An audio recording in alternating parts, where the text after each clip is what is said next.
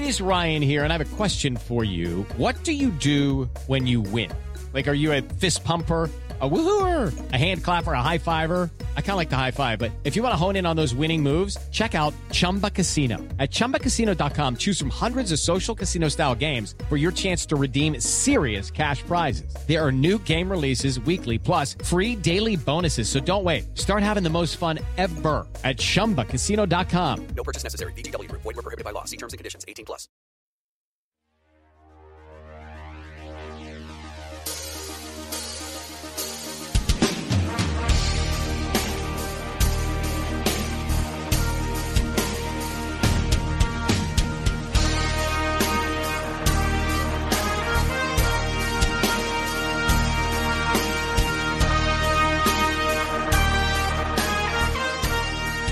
Greetings, dear listeners. This is Jonah Goldberg of the Remnant Podcast, which is brought to you by Dispatch Media and thedispatch.com. Go to thedispatch.com to check out all our wares. Sign up for the G-File, David French's newsletter, the Morning Dispatch, and all that stuff. And today's episode is brought to you by Mrs. Fields. More about them in a little bit. Okay, so this is a bit of a weird episode. I am sitting alone in my hotel room in Vegas. And for my worried wife, I want to emphasize alone in my hotel room in Vegas. I have a speech tonight, and I had a speech yesterday in Madison, Wisconsin, which was a lot of fun and kind of interesting. I'll tell you about that in a minute. But as I mentioned on our previous podcast, or maybe two, I did an event with Congressman Dan Crenshaw last week at Texas A&M, and it was for NRI, where I'm still a fellow, and it was supposed to be not so much an interview, but a conversation, but he's more important than I am, and all of that, so it was a little bit more of an interview than a conversation, but it was a good time had by all. Crenshaw's a really good guy. He has a interesting entourage around him, because he was basically doing this as a full-blown campaign swing or something through Texas. This was not a campaign event. It's just that he was there with his staff and they were interesting people. Anyway, it made a little bit of news, only insofar it was one of the many events where these alt-right kids, I guess they go by the name Groypers, showed up. And apparently they'd showed up at earlier events that Crenshaw had done with Turning Point USA and Charlie Kirk. And I guess in California recently they gave they gave Don Jr. a really hard time. And I'm sorry to chuckle. I am no fan of these kids. I'm also not a huge fan of Don Jr. or, for that matter, Turning Point USA. So in some ways I'm tempted to do the whole, Henry Kissinger, Iran-Iraq war thing. But the truth is, as much as I have my criticisms of Kirk and Candace Owens and certainly of Don Jr. and all that, if forced to choose between the two sides, it's a pretty easy choice because the Groyper kids are a bunch of racists and anti-Semites. They follow some 21-year-old kid who has some podcast somewhere who's a Holocaust denier and a piece of work. And they're one of the many, many, many splinter groups that formed in the wake of Charlottesville, or at least that's my understanding. And their tactic, I have to say, is kind of smart. What they do is they're fairly well behaved. They show up at these events, and they ask these really leading, loaded questions. They all read them from their iPhones. That's one of the tells, because they're all prepared for them. They're sort of punched up and script doctored so that they're at least to the lay listener in the audience can't quite necessarily tell what they're up to. And then during the Q&A in these events, they swarm the microphones and they ask these questions about Israel and being swarmed by the dark and dusky people and how terrible it is that, they sort of make this point that you can hear echoed from people like Laura Ingraham a lot these days too. But they're much more pointed about it, that the real problem with immigration from these third world countries and whatnot, and mass immigration and all the rest, is that they will vote white America out of existence. They will vote conservatism out of existence. They seem to believe that there is something inherent in being a person of color or being from a less developed country or whatever that makes you vote Democratic. I think it's all a bunch of horse manure for a bunch of reasons. Among them, first of all, most of the immigrants who vote Democratic who come here do so not because they have dark skin or anything like that, but because they tend to be disproportionately poor. And poor people tend to disproportionately vote for the Democratic Party. Another reason is that the Democratic Party is really good at reaching out to these people. They hold events at swearing-in ceremonies, at immigration citizenship ceremonies. They do community outreach. They work machine politics in cities to reach out to minorities. And the thing is, and this is one of my great frustrations, is that the Republican Party, particularly in the last couple of years, has decided that that's a losing strategy for them. Rather than actually try to persuade immigrants or, look, American citizens who are native born but are people of color or are not traditionally part of the Republican coalition, they sort of write off trying to reach out to these people and instead double and triple down on sort of a cultural politics that feels very exclusionary to people. You know, and I don't know a huge amount about retail politics, but I'm pretty sure that one of the best ways to get people to vote for you is to ask them for their vote. And Republicans are very, very bad at that.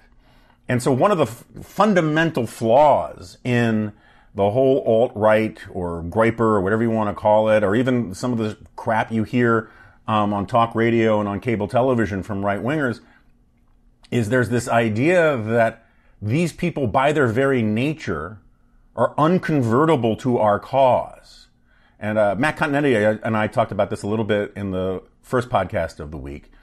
They would rather just sort of throw up the barriers to their coalition and ride out their advantages in the Electoral College and all of the rest. I'm a bit of a skeptic about a lot of the voter suppression stuff, but, you know, there's some of that going on to a certain degree.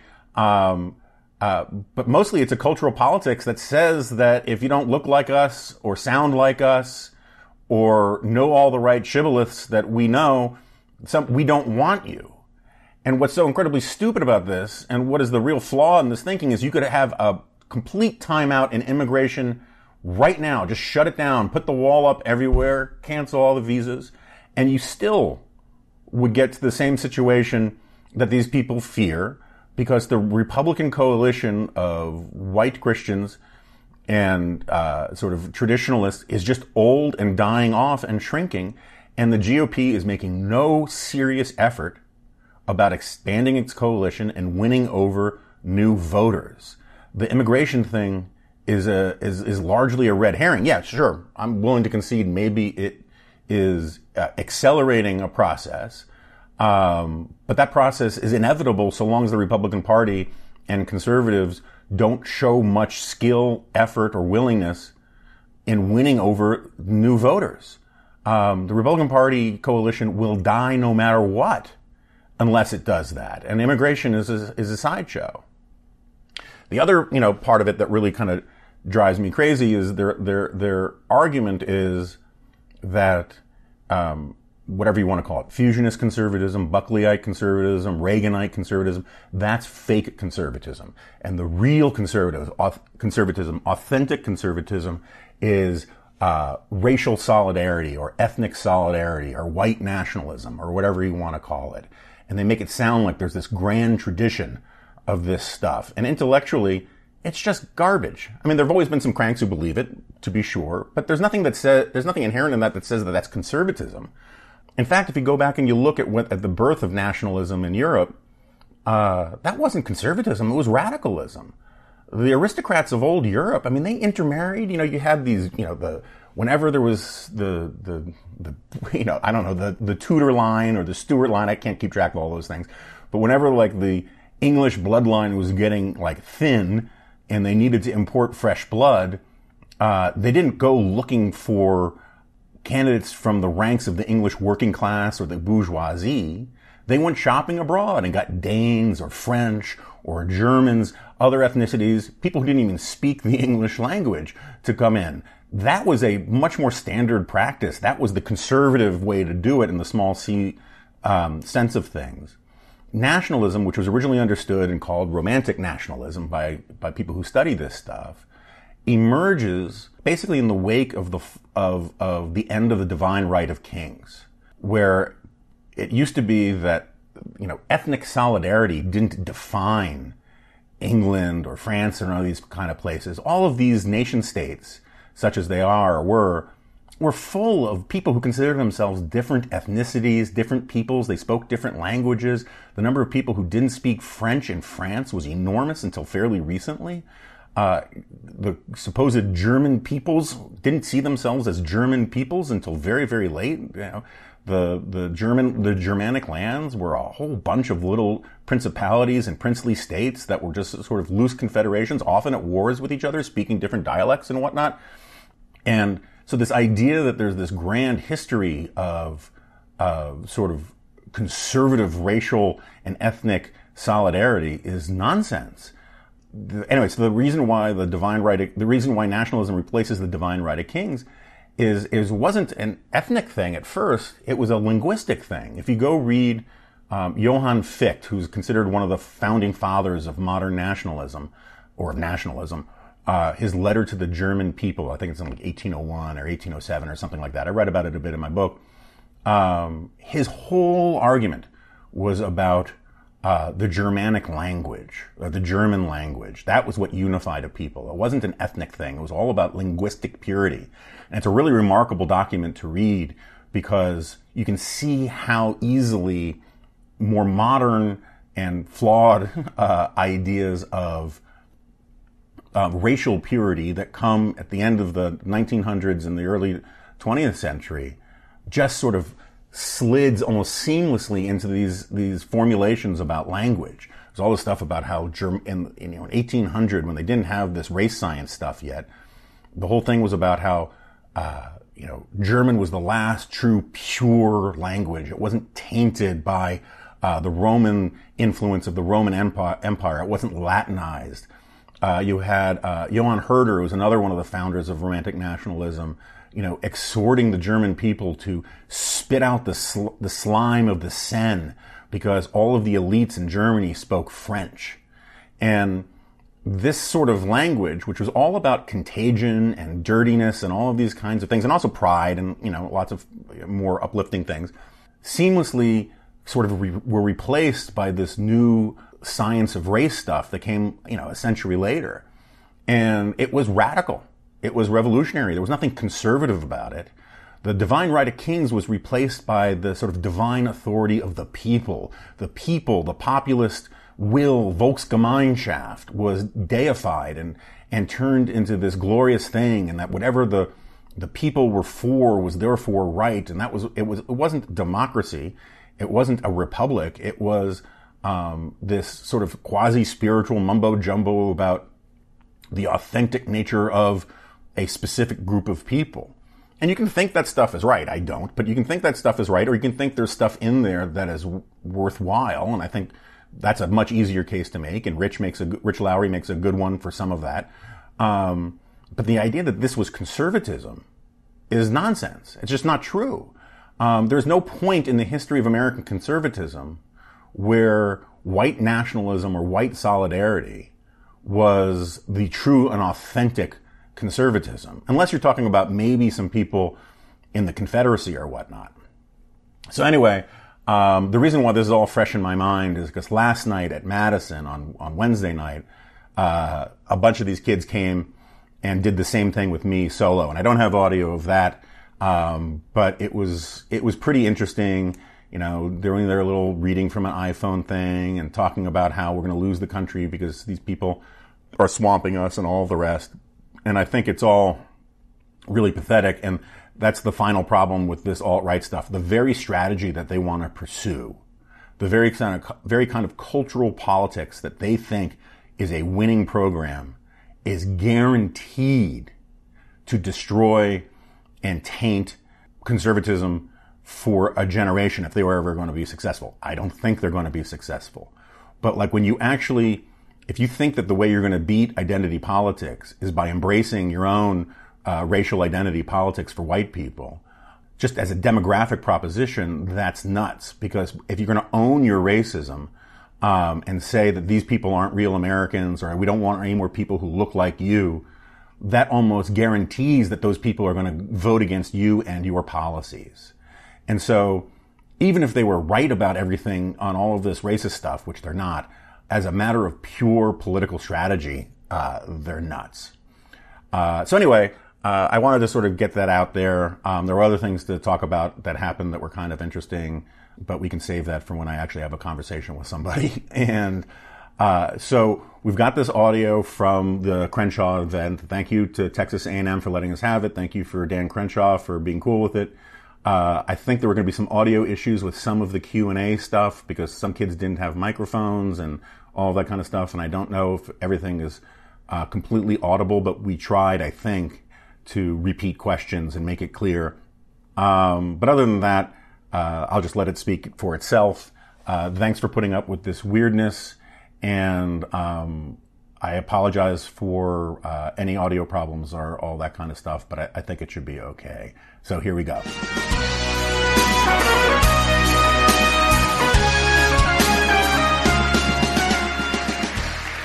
right.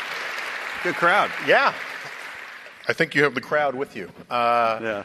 Well, you know if only if they do a standing ovation at the end. So there's a lot of pressure when they do a standing ovation at the beginning. That's true. And you haven't actually impressed them yet. Yeah. First of all, my apologies for that ridiculously long bio. Someone will get flogged later. It's particularly embarrassing when they then read his bio. So as now everybody here knows, thank you to the sponsors of this, Texas A&M, the College Republicans, YAF, and the National Review Institute. And thank you, Dan, for doing this and making me look like such a wimp. I guess we're supposed to do this as a conversation rather than just sort of a straight-up interview. But since I'm the less interesting of the two of us, I figured I would jump on this. For a while, you were arguably the most famous warrior, soldier, whatever, in Washington, and now you're eclipsed by a dog. How do you feel about that? To be fair to the dog, those dogs are, for lack of a better word, badass. Yeah.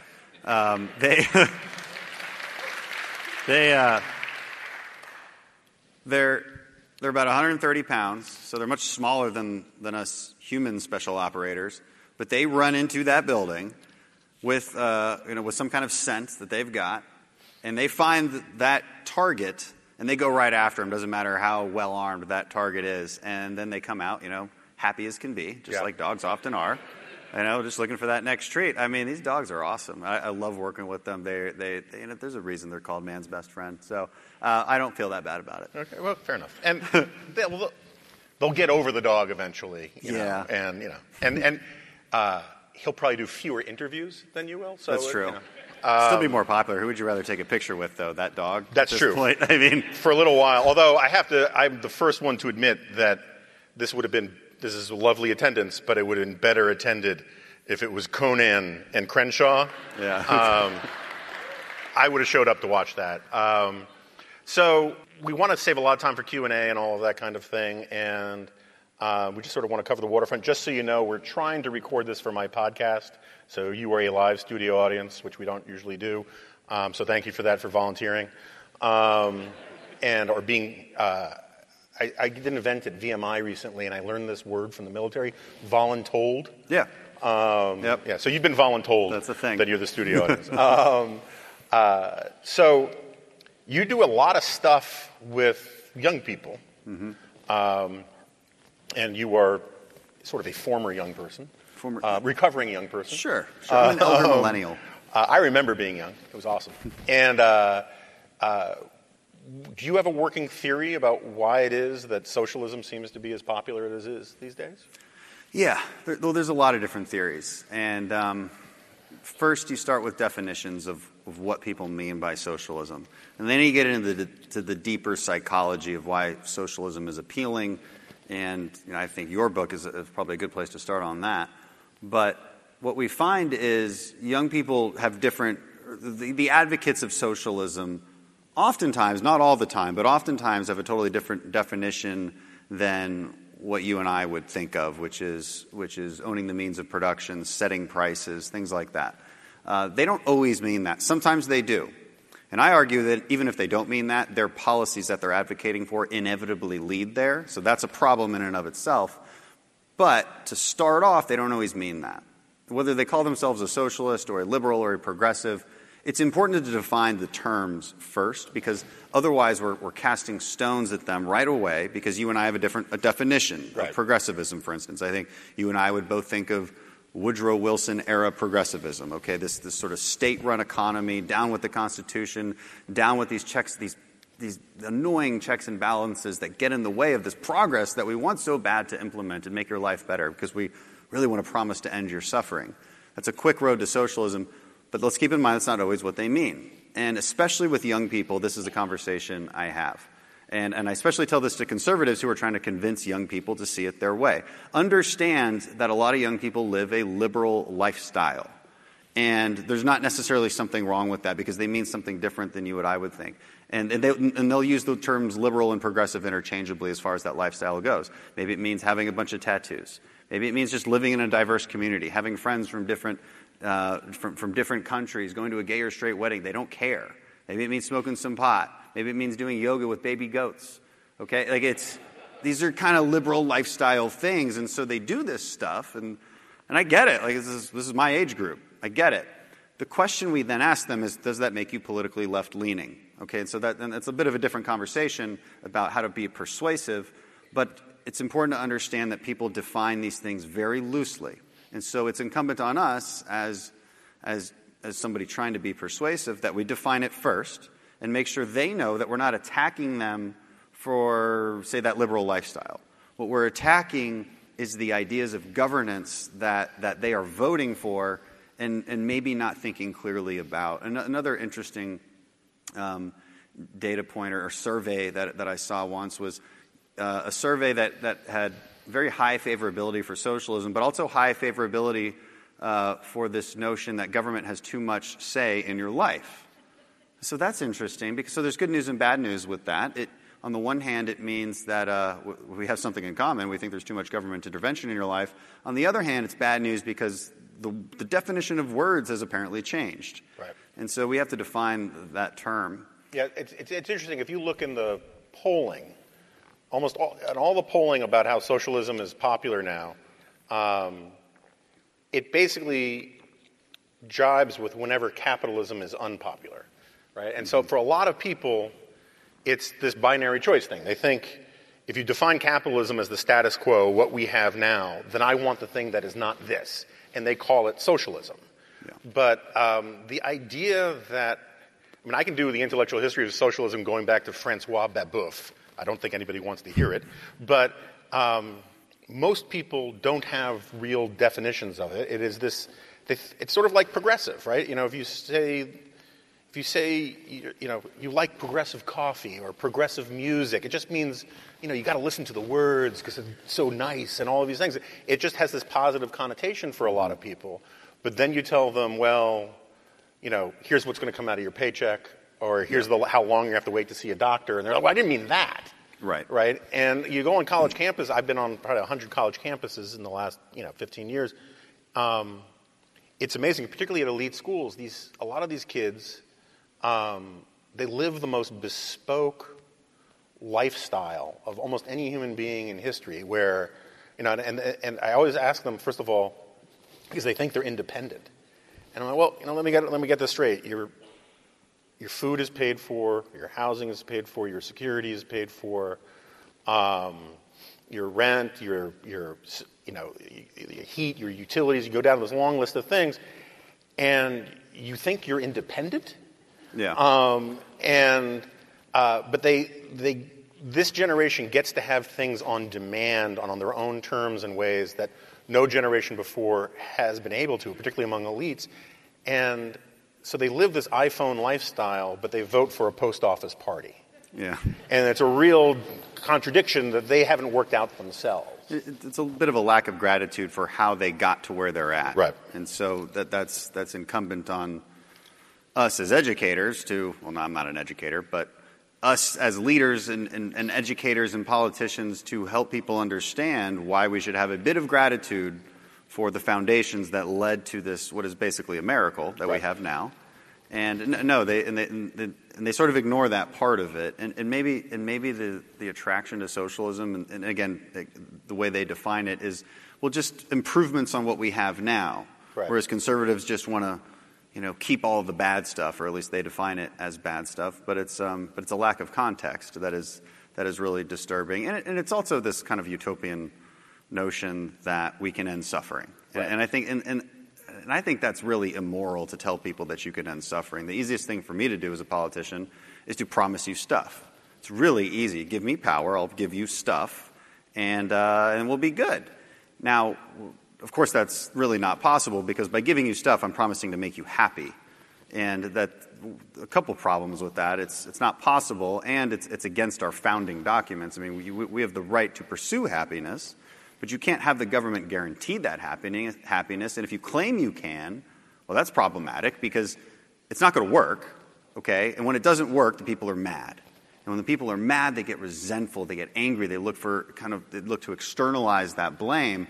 And then we get into this sort of victimhood ideology, which I think is another element of it. I think that's another element of socialism. I mean, socialism is, and Marxism is, this ideology of pitting groups against each other. It might be income-based, but I think that's transformed quite a bit to identity-based, to other immutable characteristics, where politicians not only promise you to make you happy, but promise you power over another group. Right. That's how I sort of define identity politics, and why it's bad is because it's a promise to give you power over a different group, and maybe that's based on sex, maybe that's based on skin color, maybe that's based on economic status, but you can trace a lot of policies that are being thrown out there by say, the presidential candidates on the Democrat primary right now. Really, you can reduce all these to this basic notion of oppressed and oppressor and group power politics, and I just think it's divisive, it's unsustainable, it doesn't work, and it just creates a really angry society. And we always wonder why we have this outrage culture. The victimhood ideology is a big part of that. Yeah, I mean, so my brief against identity politics, it's like a piñata. I can hit it from any angle and get some reward, but at its core is it's flatly un-American. And un-American is a word that I don't like to use too much and that is often abused, but the best thing, one of the best things about America and American culture, which is a liberal culture in a classical liberal sense, not in the sort of Bernie Sanders seize the means of production sense, is that you're supposed to take people as you find them. Mm-hmm. You're supposed to, when you walk into a room, and if your first instinct is to count up how many Hispanics, how many blacks, how many Asians, how many this, how many that, and then you're walking into a room and you're reducing strangers to some abstract category. And identity politics, as the argument I make in my book, identity politics is deeply natural. It is how we are wired. We're wired to come into this world to be fearful of the other and to see the other as an abstract threat. That's how we survived in the state of nature for a very long time. And the thing that civilization does, particularly liberal democratic civilization, is it teaches you to show respect for the stranger, for the other. And in a state of nature, if you have a bushel of apples and I want your apples, the way I get them is I hit you over the head with a rock and I take your apples. The great thing about the market is that it's non-zero sum. You have apples, I have money, I give you money. You like money. You give me apples, I like apples. It's win-win. And so aristocracy was the first form of identity politics. Aristocracy originally in the Greek just means rule of the best. But it turns out that part of human nature is that you want to protect what you have and protect your power and pass it on to your kids. And so they invented this notion of noble bloodlines and said that there were certain people who were just born better than other people. And one of the most profound things the American founding did was it got rid of titles of nobility and notions of aristocracy. Because the best idea, which took a long time to fulfill in terms of women, in terms of blacks and all that, we ought to pay attention to that. But the best heart of what it means to be an American is to say that simply because of accident of birth, one person isn't better than another person. And you judge people on their own merits and their own accomplishments. And the problem with identity politics is it reduces everybody to simply these abstract categories, and that simply because someone's color of their skin, that they are therefore born better or worse or more deserving than another person is a contradiction of what this country is supposed to be about. Just one quick point on the socialism thing. So I do this riff all the time about how in my family I'm a communist. Mm-hmm. And what I mean, and I'm pretty serious about this. In my family, the family as a unit is not a market thing. It's not a contractual thing. It's a little tribe. And in your tribe, so like I don't charge my daughter for food. I don't give her a bill for her clothes. I may very soon one day. She's 16, but not yet. If you have, let's put it this way, if you have two sons and one's a total lunkhead, just completely screws things up all the time. I like to see a kid out there who's just pointed at his brother. If you have one son who's a screw up and the other son is like a straight A great kid who does everything all the time, you don't feed the lunkhead worse food, right? You don't make him sleep in the garage. It really is from each according to his ability to each according to your need in the family. The problem with socialism, I argue, is it has almost nothing to do with Marxist theory for 99% of the people who talk about socialism. What they want is to make government and the nation feel like a family. Yeah, that right? tribal instinct. And that's a tribal thing. That's a natural human thing. And the problem with that isn't that that's a bad or evil idea. The problem with that is it just doesn't work. Yeah. And the second you start talking about the president being your father, right, you get into all sorts of trouble. The second you start talking about strangers being family, if a stranger comes to my house and says, hey, I want to sleep on your couch, I go look for my gun, right? If my cousin comes and says, hey, my flight was delayed and I can't find a hotel room, can I crash on your couch? Of course, right? These are different rules. Yeah. And the thing that liberal democratic capitalism does is it doesn't talk to you about how to treat your family and the people who are within your group. It teaches you how to deal with strangers in a way that doesn't result in you hitting them over the head with a rock. And that is a huge advance. And the only problem you get is when you try to treat the family like a financial institution of some kind or like some sort of legalistic institution, or when you try to treat the whole country as if it's just one giant family. Right. It's not scalable. Right. And there's the evidence suggests that you can have a co-op of a couple hundred people, and maybe that works. But the bigger you get, the more impossible it becomes to hold everybody accountable because there's a lack of accountability in socialism. And so if I were to answer very simply why socialism doesn't work, it's because it removes human incentive. And that's bad for both economics and in a practical sense. But it's worse than that, and this is where socialism gets deeply immoral. Removing human incentive means you're disempowering people. Right. You're removing a very core thing that we need as human beings to survive, which is a sense of purpose. You remove that and you've crushed a culture. And I don't know how we haven't learned this lesson yet because we've watched it happen so many times. So, so that's why socialism in the purest form doesn't work. But let's tackle some of the counter arguments where okay, we don't mean that kind of socialism, but we mean Nordic country socialism. And I find that problematic too, mostly because the Nordic countries are really deeply offended by that, and they don't like being called socialists. They're not that socialist anymore. And they have a flatter tax system than we do. They have no minimum wage. They have a great free market economy with probably better regulatory systems than we do, depending on who's measuring it. But by most measures, it appears that way. They have giant welfare programs. Right. And got in this debate today earlier on campus about what are they really taxing the middle class. And people just don't seem to believe that they tax the middle class at exceptionally high rates, and also a very flat tax system because they have like a 25% VAT tax, which is a consumption tax. So so that gets into the Medicare for all debate. Well, they have Medicare for all. They have all these things, and we find ourselves debating that, right? Because they're always moving the goalposts when it comes to socialist policies. So what's your take on that? What do you usually? Well, so it drives me crazy because first of all, when I hear Bernie Sanders talk about Scandinavian socialism, he sounds like the Yiddish term is Altakaka, this old Jewish uncle who works as a tour guide at Epcot Center. And he's taking you through like the Scandinavia Very portion specific. of it. He's like, and here's the socialized medicine, and here's this, and it's like, it's all BS. I mean, it's like he's describing a fantasy country, not an actual country that exists. And it's also, I mean, so Charles Murray has this great line where people ask him all the time about, you say this about free markets and this and that and the other thing, and what do you say about Sweden? And Charles will say, well, it turns out that there's a very well-established finding in the social science literature that says pretty much any bad idea will work for a while with Swedes.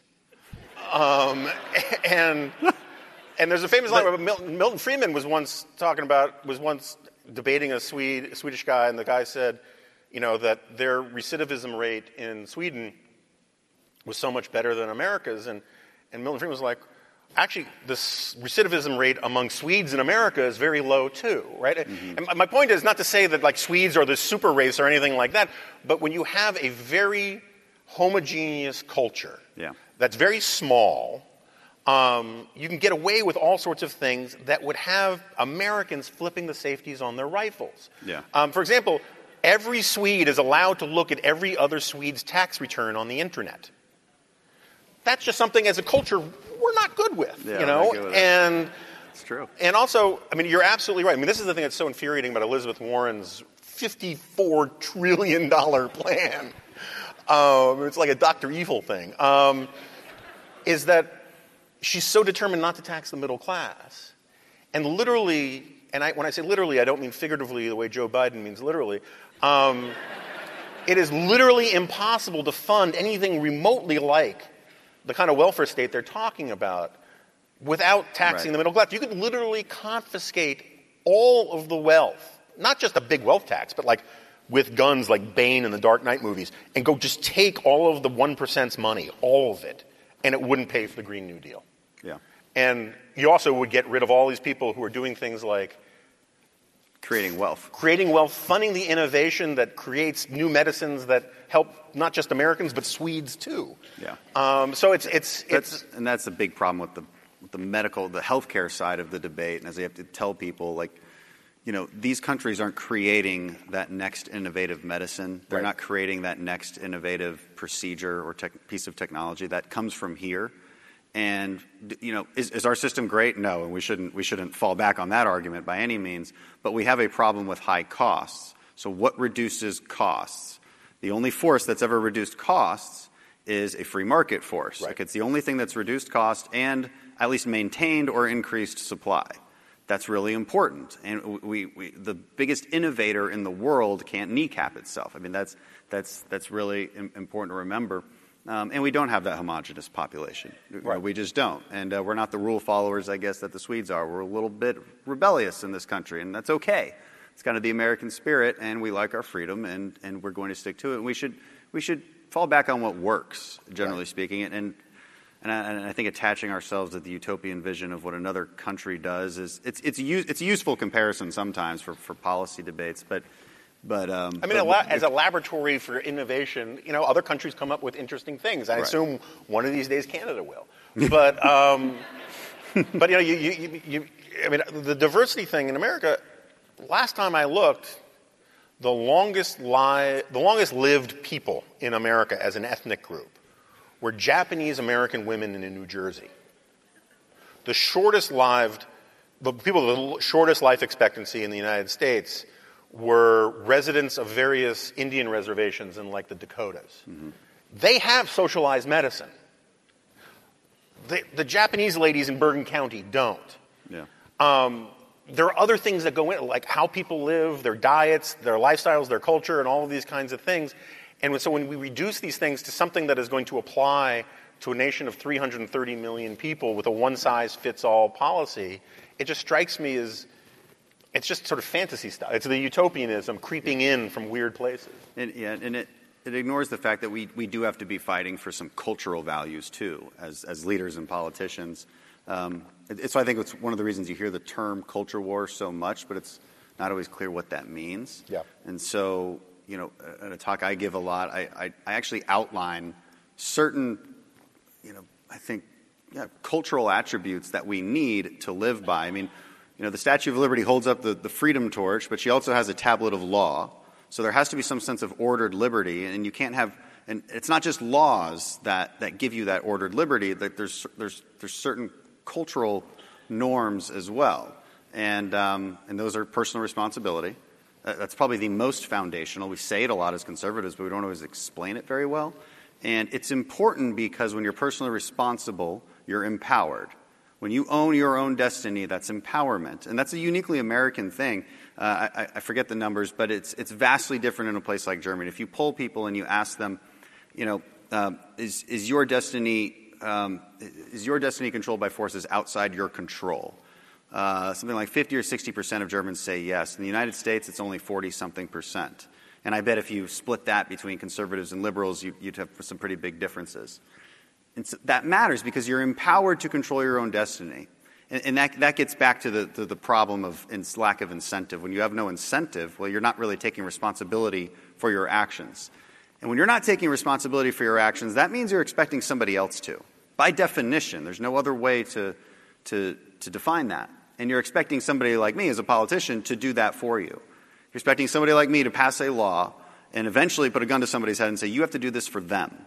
Okay, and that's really problematic. So personal responsibility is a foundational bedrock. Mental toughness, discipline, that's a foundational bedrock. We have to be tough enough not to be offended by everything. And we also have to be disciplined. Like, I'm going to have the discipline, to spend my money on rent and not beer. Right. That takes discipline, because if you're not disciplined, well, you're expecting somebody else to be that mentally tough person. You also can't thrive in a free market society where there's competition and things like that if you're not disciplined and mentally tough. There's also just compassion, right? I mean, yeah. the Christian virtue of helping your neighbor and helping people in your community. That's number 3. I'm sorry, I didn't mean to cut you off. But it's interesting. You bring up Germany. In Germany, all the churches are subsidized and the pews are empty. Mm-hmm.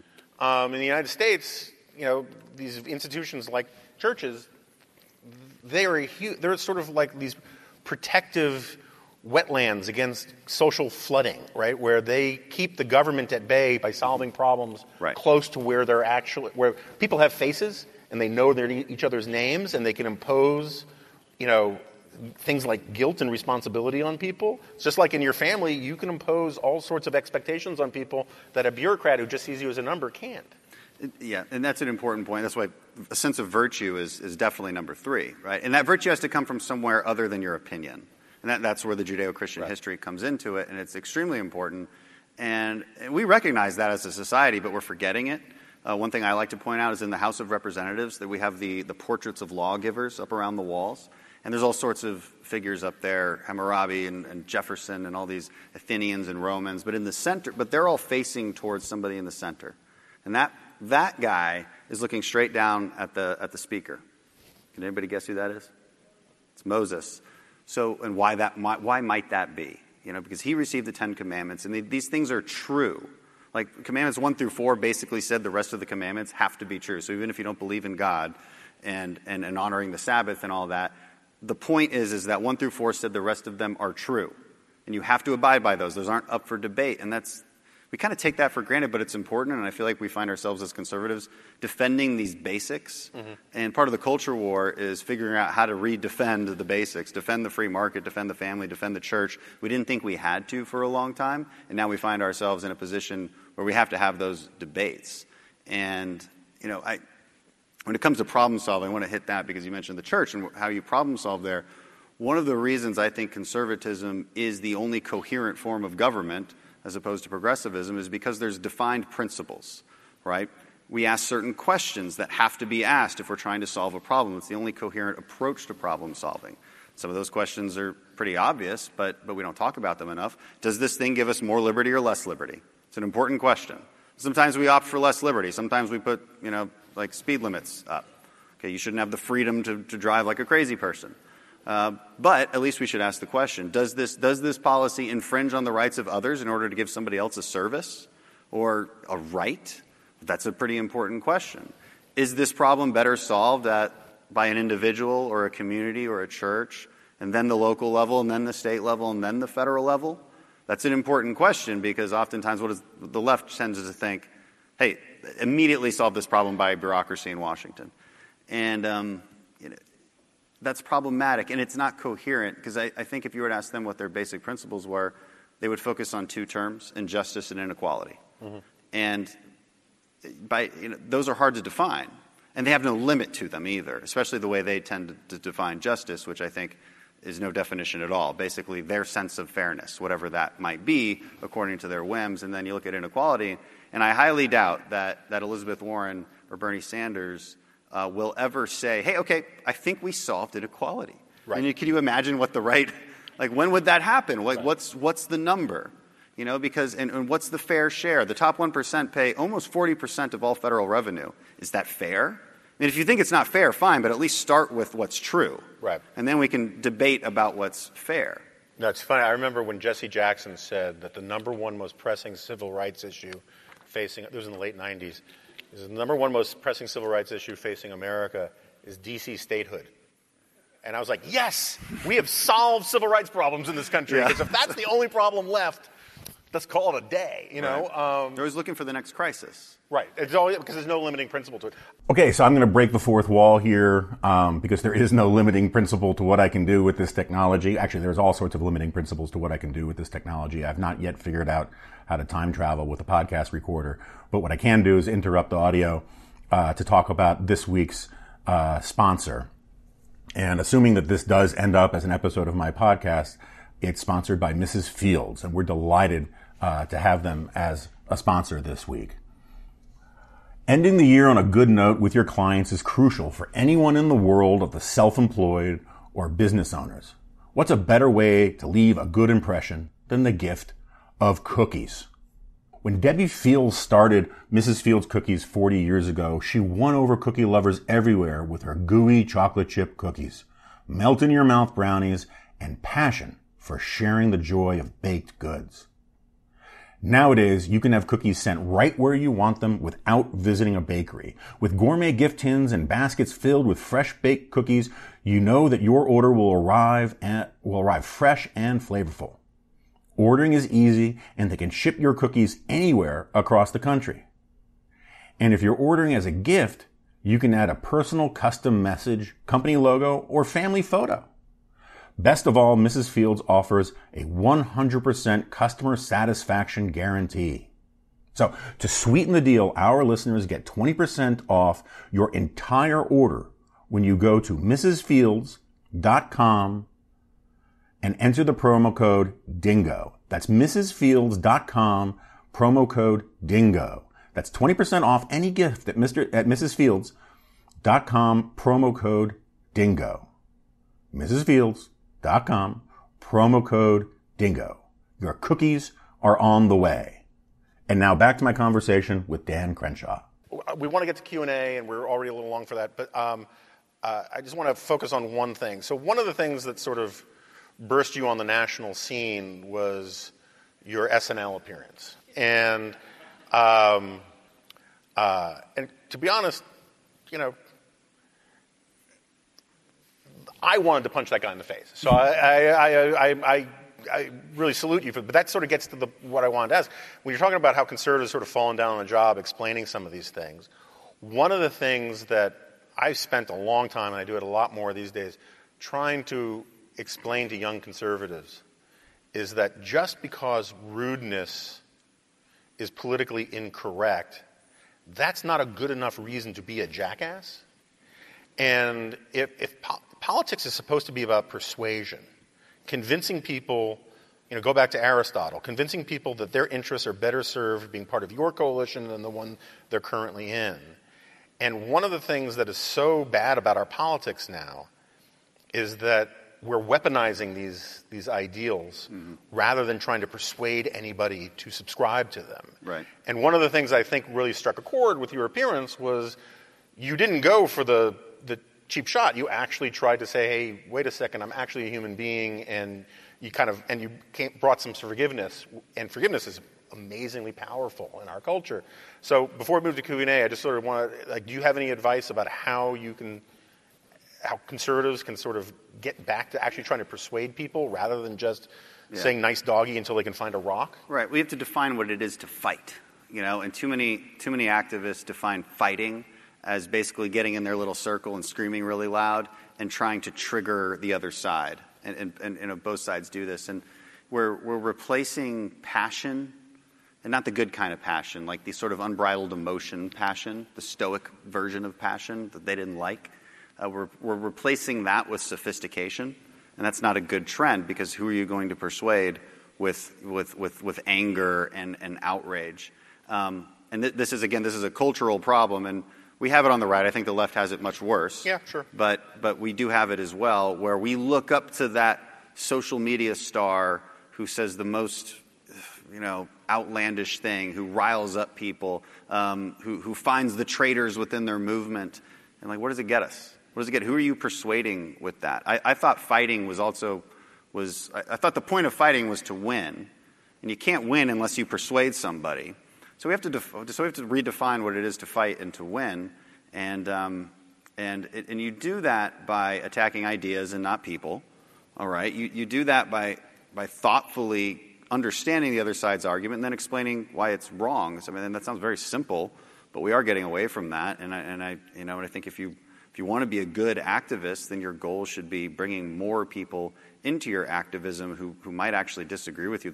The coolest thing that I've ever seen was when I would go into just different communities in Houston and just talk to people, and then they'd show up and be like, well, I was a Democrat my whole life. I thought I was supposed to be a Democrat. Now I'm going to be a Republican precinct chair just because you came and talked to me. Yeah. And that's winning. That's the real fight.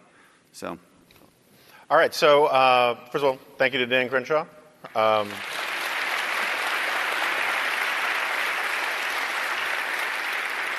And now we're going to open it up for a little bit of Q&A. We do have a request. There are going to be people moving around with microphones. They will not relinquish the microphone. And we really would love it if you would make your statements in the form of a question. I can't really see, I guess, over there. I mean, if you see people like... I'm the blind guy. Yeah, fair enough. You have two of them. What is the most pressing cultural issue facing the United States? Leftism or secularism? Thank you. Interesting question. I guess you got it. Well, secularism is easier to define. Leftism can mean a lot of things, I suppose, and they're so closely related in many ways, because kind of one of the big purposes of leftism seems to me to be to kind of replace God with government. Again, kind of we promise to make you happy. We promise to end your suffering. And we promise to fill that hole, that void in your life. And so it's hard to distinguish between the two, because oftentimes those things are related. What do you... Yeah, I mean, I think you can have a perfectly... I think America would be a lot healthier if it were more religious, with a healthy expression of religion. I think a lot of our problems can be traced back to things like the decline in religion and all that. In my book, I write about how the loss of the sense of God-fearingness is a big problem in a culture, because just the idea that, they say that character is what you do when nobody else is watching. If you're afraid that God is watching, you're more likely to sort of be a decent person. But I do think that you can have a healthy society that's a largely secular society. I think the way I would put it is, and Dan brought it up at the beginning, it's a big part of my last book. I think the biggest cultural problem we have isn't really leftism or secularism. It's a lack of gratitude. We don't teach gratitude in this country. We teach the opposite of gratitude, which is entitlement and resentment. We tell people from a very early age that the world owes them something, that they have a reason to be pissed off, that they deserve stuff that they didn't earn themselves, but that someone that they assign their identity to has done something, and they get meaning by proxy from it. And all gratitude, I think conservatism is gratitude. Conservatism is the idea that you look around the society that you have and you find the things that are lovely and lovable that you want to pass on, and you're grateful for them, and you want to pass them on to the next generation. And as a culture, we don't do that anymore, or we don't do that nearly enough. And that sense of ingratitude has manifestations on both the left and the right. I think the left is worse about it because of its ideological predispositions. But there's a sense of entitlement and grievance stuff that pervades a lot of parts of the right too these days. And so that's how, it's a little bit of a Kobayashi Maru of dodging the question, but that's how I would define it.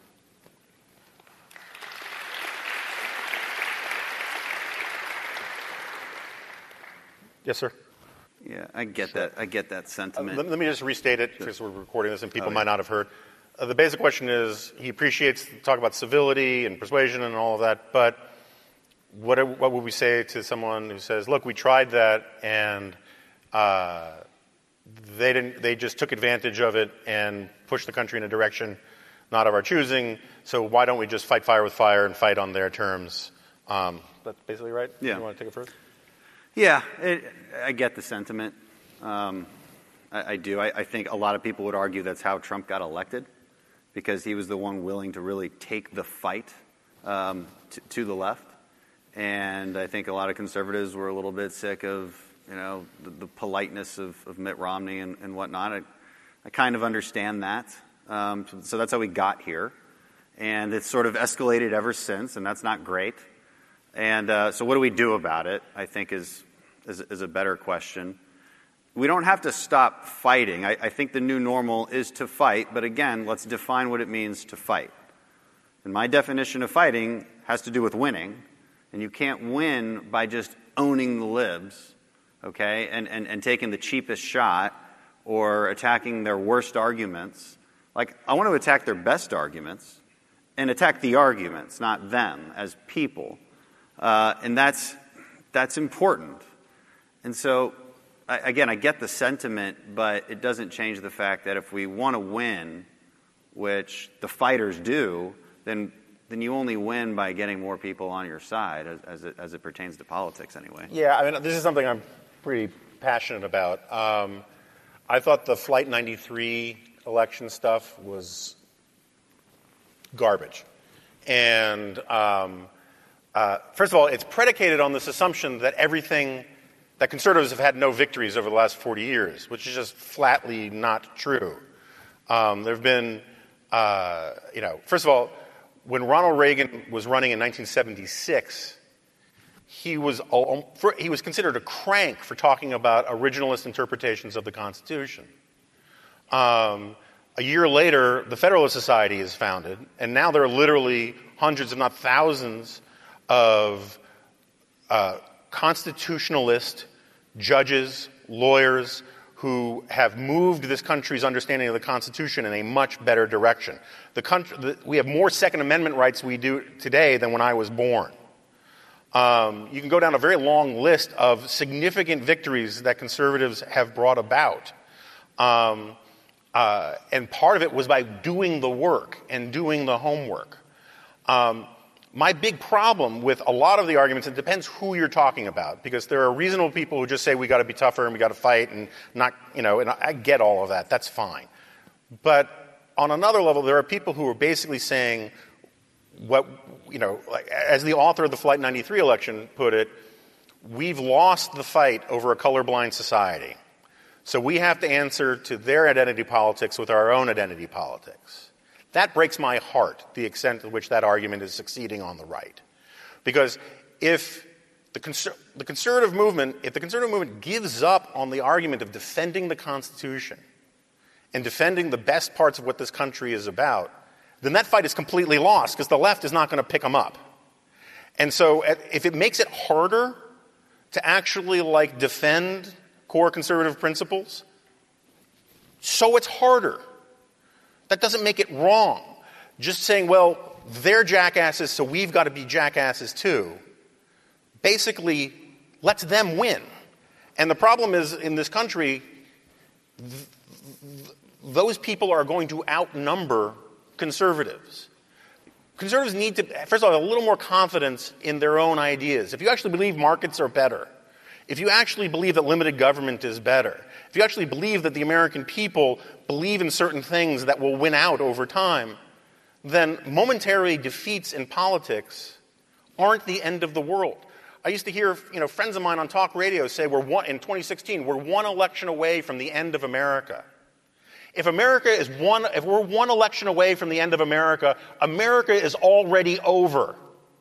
Because the whole point of this country is that we're not supposed to determine our entire lives by basically what a bunch of politicians, no offense, do in Washington.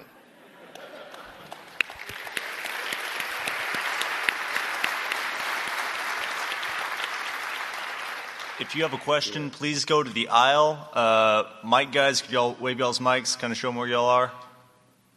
Yeah, please go to the aisle. Don't make them go to you. Thank you.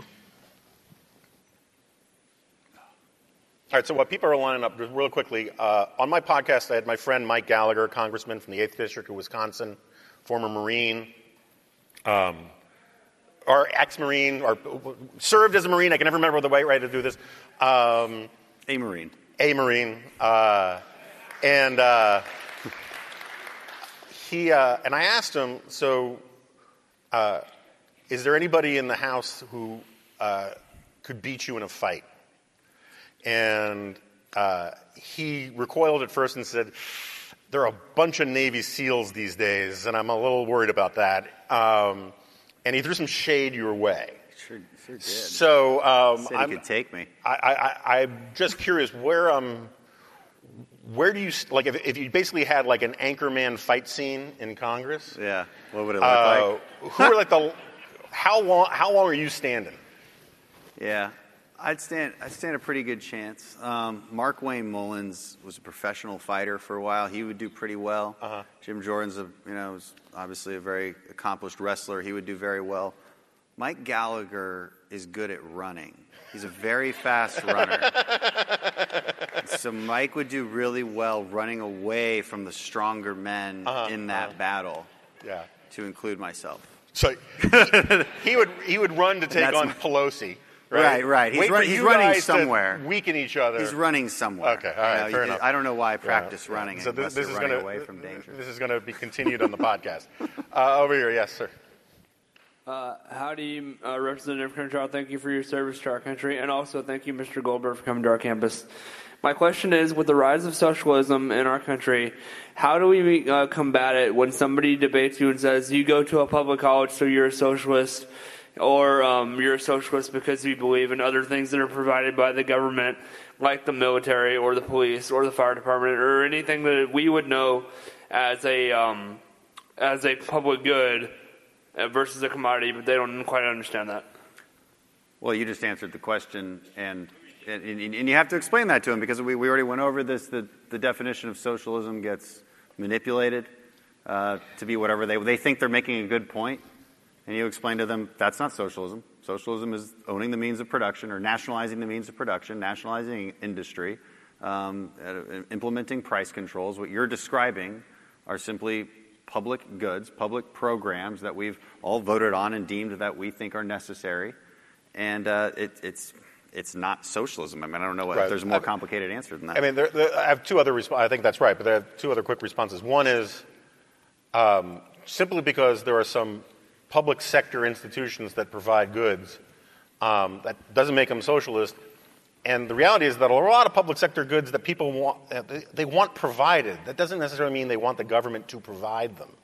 We want the military to have fighter jets. We don't ask government workers to make them. We buy them from the private sector. We want all sorts of public goods to be provided, but that doesn't mean necessarily that the government has to be doing the work. The other thing is, by the same logic of the people who ask you that, you can just turn around and say, well, you just bought that mocha frappuccino from Starbucks, so you're a capitalist. Distinctions matter. So, over here. 50 years ago, we taught government, we taught patriotism, we taught respect for others in our schools, and we don't do that anymore. We haven't for a while. We need to bring that back. How do we do it? Yeah, so I was listing cultural norms that we need to be elevating earlier, and I hit personal responsibility and mental toughness and sense of virtue. If I were to keep going, I would say number 4 is a sense of loyalty to the country, right? This sense of patriotism that brings us together. It's not and then we have to find what that is and what it isn't. right? And what it is, it's quite simple. It's an adherence to our founding documents. It's an adherence to the ideas that led to those founding documents, thousands of years of history that created the best ideas that mankind ever had, and we wrote them all down in Philadelphia. And it's the Pledge of Allegiance. It's the national anthem. It's our American flag. These are certain things that bring us together. It is not skin color. It's not even geographic area, because that's changed over time. It is those ideas. And we have to elevate those ideas and remember that they matter and that they're important and that there are certain attributes that bring us together, and those colors that do matter are the red, white, and blue.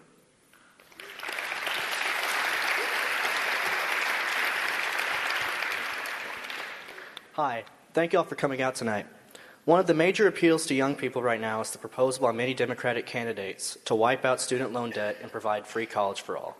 What is a realistic solution conservatives can offer to college students that is based on the principles of the free market? So I think we have some decent ideas when it comes to preventing the worsening of student debt. Maybe that's tying maybe it's making Pell Grants available to vocational training as opposed to just a 4-year degree. Okay, maybe it's not as a culture we're pushing people into degrees that maybe don't make sense for them. Maybe it's tying your interest rate to how many years in the workforce you had before getting into a university, because it's shown that if you had a gap year, you'll do better in college. It's more likely that you'll earn more. So things like that, setting people up for success.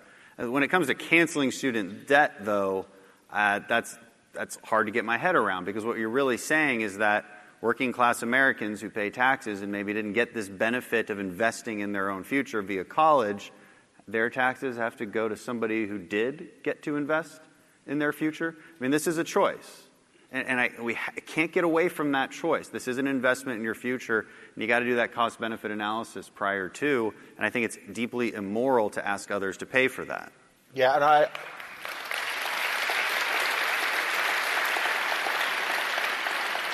I agree with that, and it's worth pointing out that if you look at some of the various cancel student debt proposals, a big chunk of them are basically this really generous giveaway to upper middle class kids, because most of the student debt is actually graduate school debt, not undergraduate debt.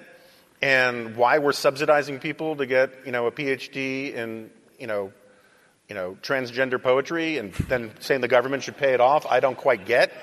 Also, if you just look at this, Dan was bringing this up earlier, the market brings down prices in almost every single area. The only places where we've seen wild inflation of prices are places where the government gets involved to protect certain institutions and stakeholders. So healthcare goes like this. Everything else is going like this, right? And college education is going like this. And I have a real problem. I think there's something, to use Dan's word, there's something really immoral to asking all sorts of kids to leverage up. Most young people do not either go to college or finish college. And asking people to take on debt, or asking the public to take on debt for people who maybe shouldn't be going to college, and maybe we should be finding some other paths for them, just seems to me like really bad public policy. And I really think that the cartel, no disrespect to this wonderful institution, but generalized speaking, the cartel of higher ed really needs some disrupting in a powerful way. Yeah.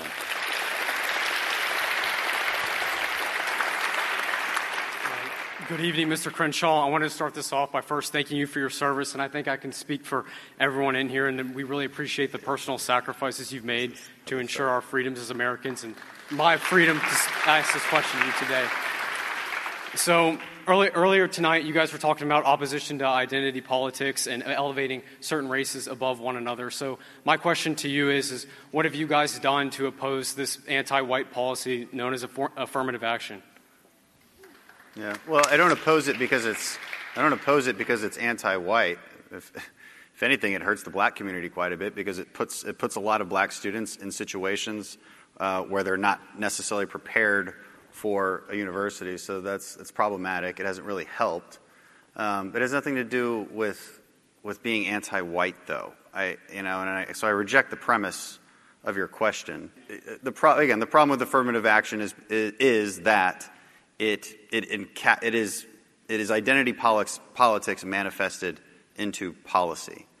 And, and you could have made maybe a good argument for it at one point, but, if the content of your character is what matters, and our policy should be colorblind, then I think that's valid. But I reject your premise that it's somehow against white people. That's nonsense. Yeah, and also I understand where you guys are coming from, and I'm sure you think it's really, really clever how hard you worked on your questions.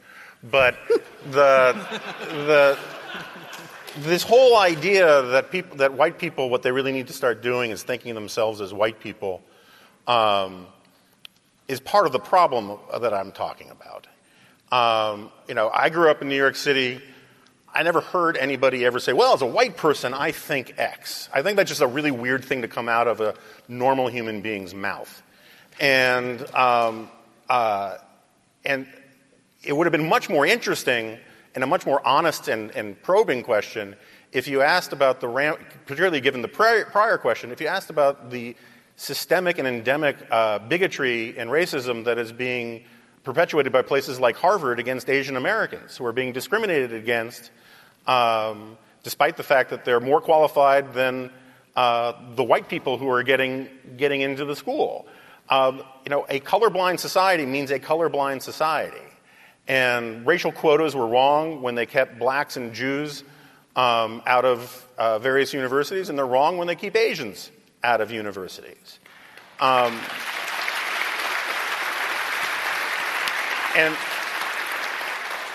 if the problem is that you're against playing favoritism towards one ethnic group or another, you're going to have to work a little harder and scrub the phrase anti-white out of it because it kind of gives away the game. Okay, this is going to be our last question. We're going to close questions.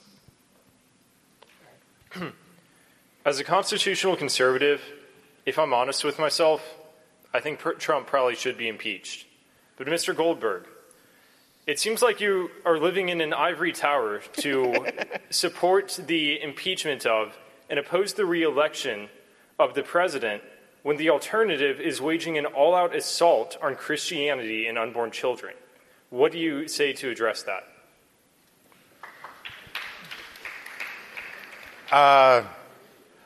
My short answer is, huh? There was a lot in that question. Yeah, there's a lot going on in there, and I was so happy that we went the whole night without having to talk about Trump.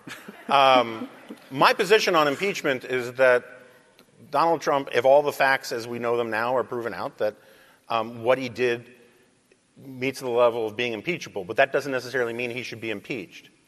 I think George W. Bush, who I have an enormous amount of respect for, he signed legislation that, when he signed campaign finance reform, said, I believe that this is in part unconstitutional, and he signed it anyway.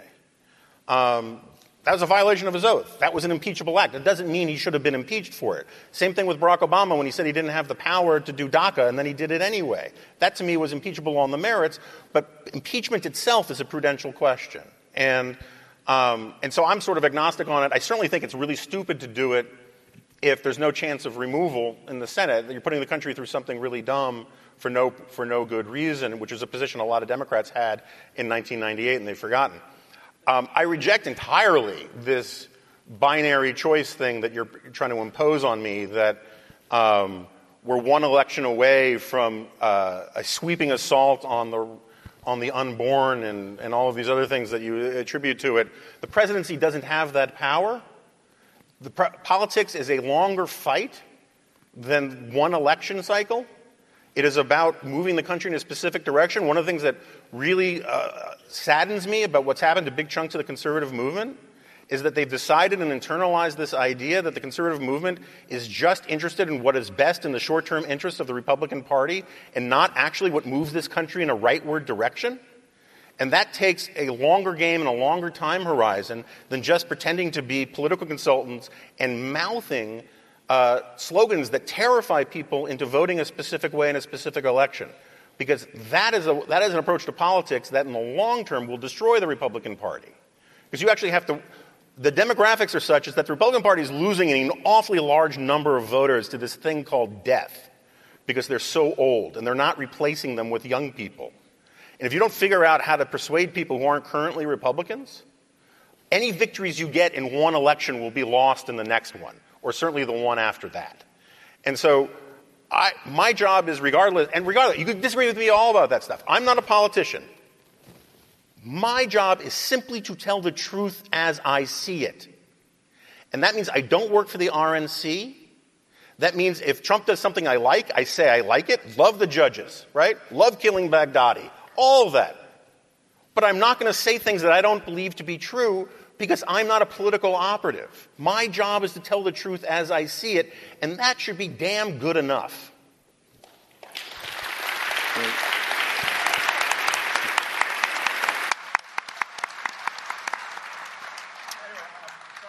Dyspepsia. I want to thank everybody for coming, and you guys have something to announce. Is there some sort of...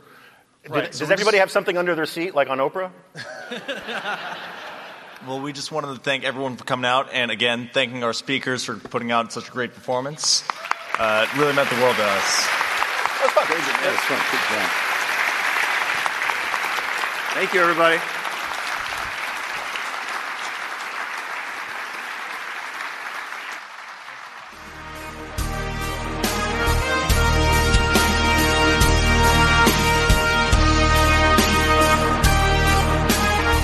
Okay, so that's it. I'll be back in Washington in the studio next week for a more normal podcast, I hope. Thanks for listening.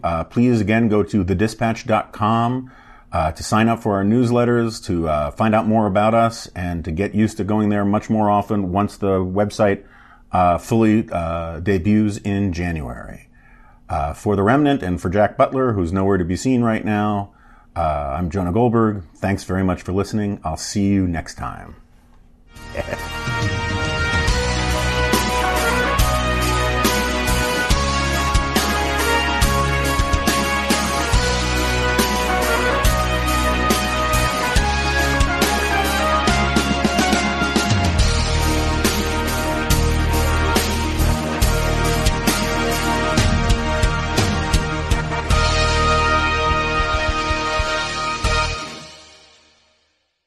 Hello, it is Ryan, and I was on a flight the other day playing one of my favorite social spin slot games on ChumbaCasino.com. I looked over at the person sitting next to me, and you know what they were doing? They were also playing Chumba Casino. Coincidence? I think not. Everybody's loving having fun with it. Chumba Casino is home to hundreds of casino-style games that you can play for free anytime, anywhere, even at 30,000 feet. So sign up now at ChumbaCasino.com to claim your free welcome bonus. That's ChumbaCasino.com and live the Chumba life. No purchase necessary. VGW. Void where prohibited by law. See terms and conditions. 18+.